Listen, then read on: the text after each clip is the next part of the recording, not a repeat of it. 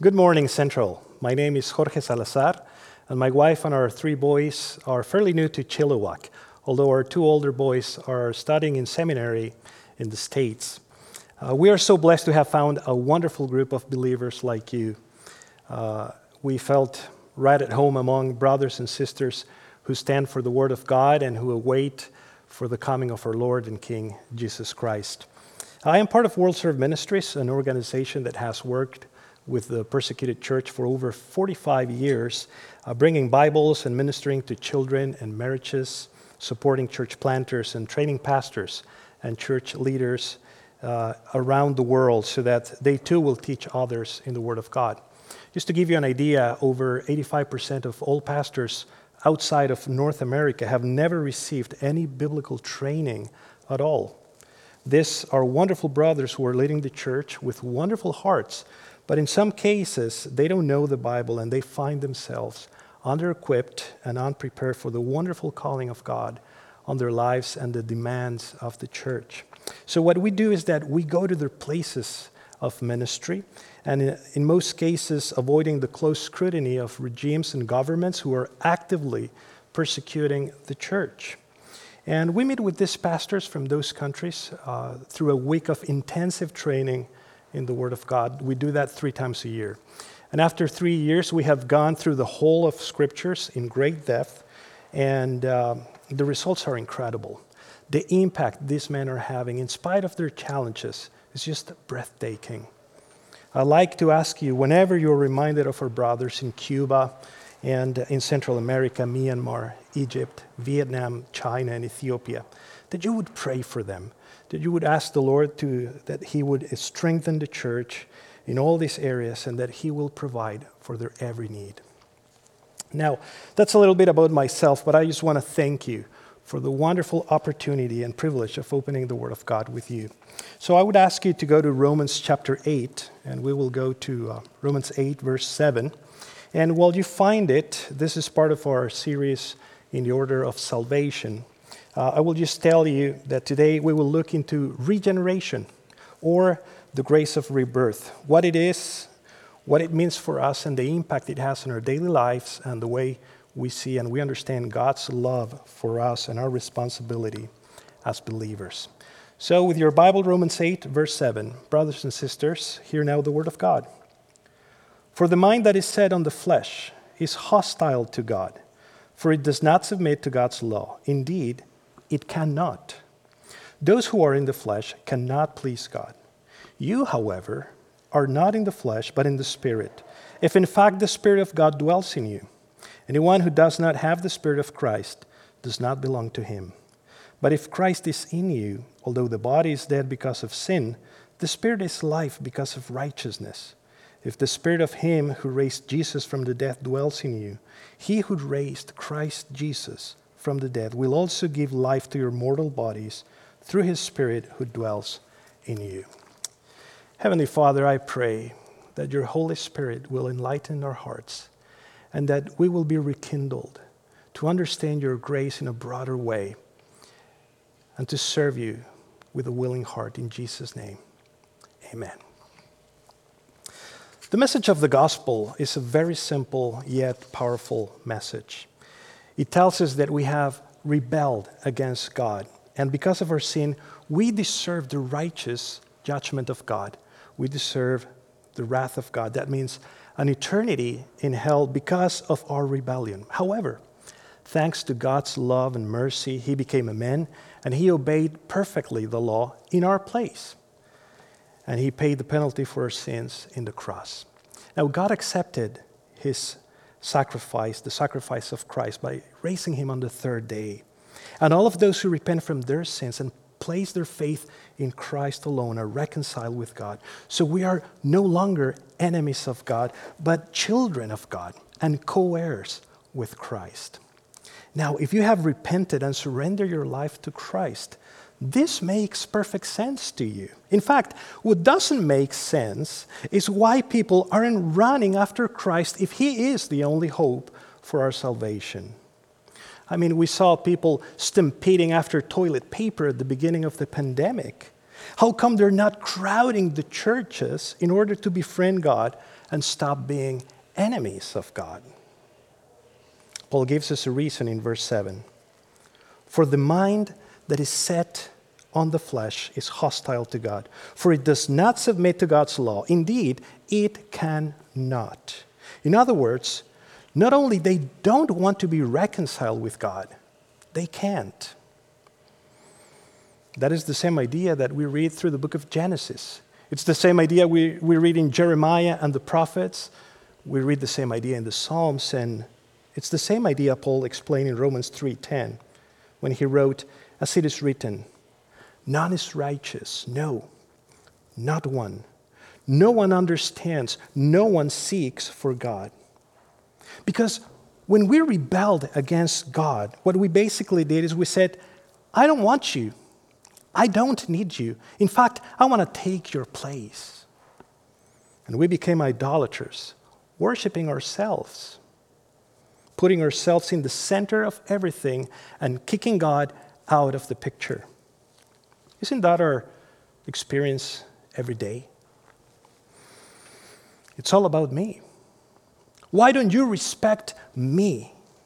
I want things done my way. Why are you driving so slow? Don't you know I'm in a hurry? And we fight our wife because I want to impose my will. And we resent our children because they don't live up to my standards. And we fight our co-workers because they don't deserve that raise. I deserve the raise. May my will be done. And you see, the first commandment is plain and simple. You shall have no other gods before me. And yet our hearts are as idolater as it gets. Even as Christians, I was told once by a Christian lady that she couldn't understand why people were so dumb as per not believing in Jesus. I thought to myself, right, because you're so smart. That's why you believe in Jesus Christ, right? Of course not. Ephesians 2:11 says that we were hopeless in our sins, without God in this world. Not only were we lost, we were running away from God. In other words, what the Bible shows us is that without the work of the Holy Spirit in our hearts, we don't want God. Have you ever wondered why the children of Adam and Eve turned their backs to God after seeing God's patience and willingness to bear with them? Until God had to destroy and start all over again with Noah and his family. But no longer after that, they built a tower and they rebelled against God because they were seeking a name for themselves. And God brought his judgment at Babel once more. Oh, but we're so stubborn. And God chooses a man, and he chooses a nation to bring about his promise of redemption. And what did they do? The story of the Old Testament is the story of men who have seen God at work in amazing and miraculous ways.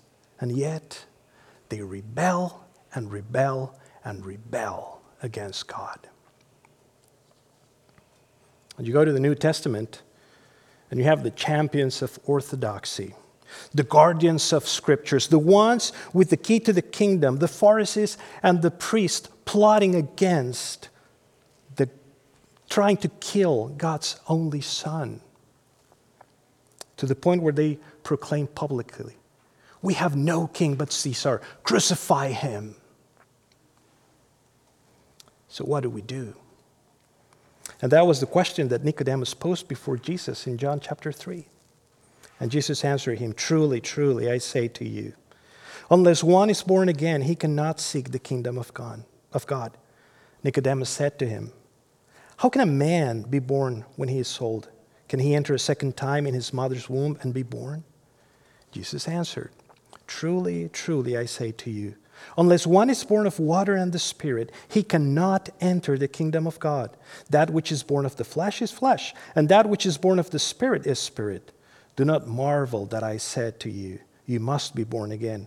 The wind blows where it wishes, and you hear its sound, but you do not know where it comes from or where it goes. So it is with everyone who is born of the Spirit. What Jesus is saying is, you can't be saved unless you are born again. Now, I would be very discouraged if I was told that. You see, it's discouraging because no one can produce his own birth. Did you hear that? You cannot produce your own birth. So we are hopeless. However, this is in fact the most wonderful thing I've ever heard, because on the one hand, I know that if it depended on me, I would definitely blow it. The Bible says that even my righteous works are like filthy rags before a holy God. So if it depended on me, I would be doomed. The question is, who can make this happen? Now listen to John chapter 1, verse 9. The true light which gives light to everyone was coming into the world. And it's talking about Jesus. He was in the world, and the world was made through him, yet the world did not know him. He came to his own, and his own people did not receive him. But to all who did receive him, who believed in his name, he gave the right to become children of God. Now listen to this. This is key. Who were born not of blood, nor of the will of the flesh, nor of the will of man, but of God. We are born again by the will of God. Not because we did anything at all, not because we wanted to be born again, but because God wanted to save you. You see, that's the encouraging part. And that's what Pastor Matt was talking about a couple of weeks ago, that it doesn't depend on me, but it totally depends on God. Salvation belongs to our God, that he chose to grab your heart and my heart and transform it and regenerate it so that we would respond to the message of the gospel thanks to the faith that he has placed in our regenerated hearts. Without God's intervention, we would be lost in our sins and transgressions, like a prisoner locked down in the deepest and darkest dungeons, completely enslaved to the sinful desires of our flesh and our idolatrous hearts. But God, Ephesians 2:4, but God, being rich in mercy, because of the great love with which he loved us, even when we were dead in our trespasses, made us alive together in Christ. By grace, you have been saved. You see, the problem is we want to be so independent, so autonomous, that we even want to take God's glory and our salvation for ourselves. We want to feel that we did it. Yes, it's God's grace. Yes, it's God's mercy. But I decided to follow Jesus. And we miss the part where we could have never decided anything holy apart from God's changing of our hearts. And you would say, wait a minute right there. What about free will? Don't we have free will to choose God or the world? Well, what do you mean by free will? We do have a will. We are volitional people, but our will is not free. It's actually enslaved to the desires of our hearts. If you walk into a restaurant, for example, and you grab a menu, you're definitely free to choose whatever you want from that menu. That's one kind of freedom. However, your free is not really will. Your will is not really free because you will always decide what's in your heart. So regardless of all the options, if your heart wants a juicy burger, you will always decide for a juicy burger. And that's why I would drive my dad crazy whenever he took us to a fancy restaurant, because I would order cereal and he would burst. What are you talking about? We have cereal at home. I would say, yeah, but I can't help it. That's what my heart desires. You see? So the will is bound to the desires of our heart. And that is why we read at the beginning in Romans that no one seeks after God because our hearts have been enslaved by sin, and every intention of the thought of our hearts was only evil continually. You see, that's why we encounter people who claim to be spiritual or claim to be seeking after God, but want nothing to do with the Bible or with Jesus for that matter. People who are not really looking after God, but they're trying to find an excuse to feel well about themselves. And they end up entangled in their humanistic views, deeper and deeper in the pond of their sinful desires. But I want you to listen to the good news in Titus 3:4. But when the goodness and loving kindness of God our Savior appeared, he saved us, not because of works done by us in righteousness, but according to his own mercy, by the washing and regeneration and renewal of the Holy Spirit. Oh, brothers and sisters, this is so wonderful because God is saying, I am determined to save you. I will remove your heart of stone, the deceitful and desperately sick heart of yours, and I will place a new heart in you, a transformed heart, a heart through which you can respond to the effective calling of the gospel, a heart through which you can surrender whole to Christ. So if you think these amazing truths in the Bible, your perspective of grace will just grow even bigger.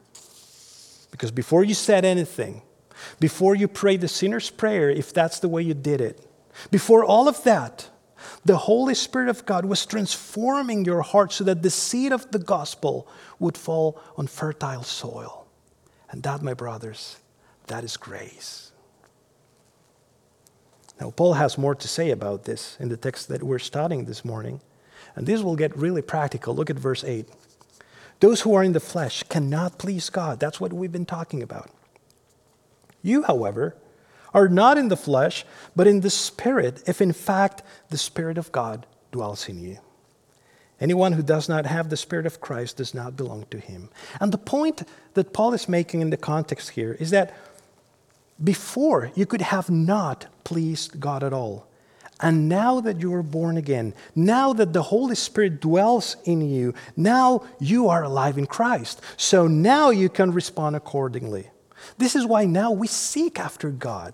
This is why now we delight in the Word of God. This is why now you want to be pleasing to God, because He has transformed your heart. I remember a number of years ago, we were planting a church in Baja, Mexico, and we were in a small group setting, and someone asked, Pastor, how do I know if I was born again? And before I could respond, someone else said this, I know I was born again because now I can't sin with a clear conscience. You see, she wasn't able to enjoy sin the way she did before she became a Christian. So when you have the Spirit of Christ, that means you are radically changed. It means that your destiny has radically changed, and it means that your allegiance has to change radically as well. And your mind needs to be transformed and be conformed to the image of Christ. But now you can collaborate with the Holy Spirit because He has changed your heart, and now you want to. You see the difference? Isn't that glorious? So what the doctrine of regeneration is telling us is that you can please God. You can live a life of obedience and a life that surrenders whole to Him because He has transformed your heart. Of course, when you're born again, you're a baby, and you need to grow into maturity, and you need to grow in the knowledge of the Word of God for that purpose. The problem with our new birth, if you want to call it a problem, is that our heart is transformed, but we're still carrying the ideology and the practices of the old man. So if you had a pantheistic view of God, and you thought that God was in the fish, and God is in the tree, and God is in the river, and God is in everything, and we are all God, you may have been born again, but you don't know God. You still have a false view of Him. And that is why you need to grow in your knowledge of who He really is, as He has revealed Himself through the Scriptures. And that is a gradual process you'll learn about in this series when we reach the theme of sanctification. But the encouraging part is that with your new heart, and by the power of the Holy Spirit, you are now able to put off the old self and put on the new self in Christ. Now, your regenerated heart doesn't enjoy the locker room talk you used to have with your friends. Now, your regenerated heart resents when you're watching a Netflix show and they start mocking God or showing inappropriate content. Now, your new heart doesn't let you be at peace after yelling at your husband. Now you begin to grow more compassionate, more loving, more serving. Or you should, because now, if you are in Christ, you're a new creation. And that's exactly what we read in 2 Corinthians 5:17. Therefore, if anyone is in Christ, he is a new creation. The old has passed away. Behold, the new has come. All this is from God. So if you have ever felt that you're losing the battle, that you don't have what it takes, that you keep on sinning and you don't measure up to the standards of God, that you are at the end of your rope and you're about to lose all hope about yourself, let me assure you that you're right. We can't do it ourselves, and that is why we need Jesus, because he has done it for us. But listen to how this passage ends, because it will give you the assurance that you need. The last verse we read says, if the spirit of him who raised Jesus from the dead dwells in you, he who raised Jesus from the dead will also give you life to your mortal bodies through his spirit who dwells in you. And I know it's hard to say it at first glance, but what this verse is telling us is that the Father, he who raised Jesus from the dead, the Son, Jesus Christ, and the Holy Spirit who dwells in you, they will give you life. Yes, you were dead in your transgressions, but when you were born again, the whole Godhead, Father, Son, and Holy Spirit, the triune God will see it through. You have been given eternal life. There's no way God can fail. There's no way he won't see our salvation through, because it has never depended on you. It has always depended on God. So what do? You enjoy God's grace with a grateful heart. You live for him who did not spare his own son, but gave him up for us all. You respond in obedience, because now you can obey God, not out of duty, but out of love for what he has done for you. And you respond in trust. The trust that flows from an understanding of his word, that God was determined to save you, that he was determined to give you a new life. But also the trust that compels you to share the gospel with those around you, particularly those who know you and who have seen God working through your life. You can share the gospel even more boldly because you know it doesn't depend on you. It doesn't depend on your eloquence, but it depends on God and his working in people's hearts. These truths in the Word of God should give you the confidence that there will always be a harvest for the kingdom of God, so that you can praise the Lord of the harvest for what he has done in you and through you for the glory of God. Let me pray with you. Heavenly Father, I thank you for your word, and I thank you for your working in each one of your children. I pray, Lord, that even those of us who are listening to this sermon, that you will give them the boldness to surrender whole to you, to respond to the message of the gospel, and to surrender their lives, seeking to understand who you are and to serve you whole, because you are the only God who deserves the glory. In Jesus' name, amen. May the Lord bless you.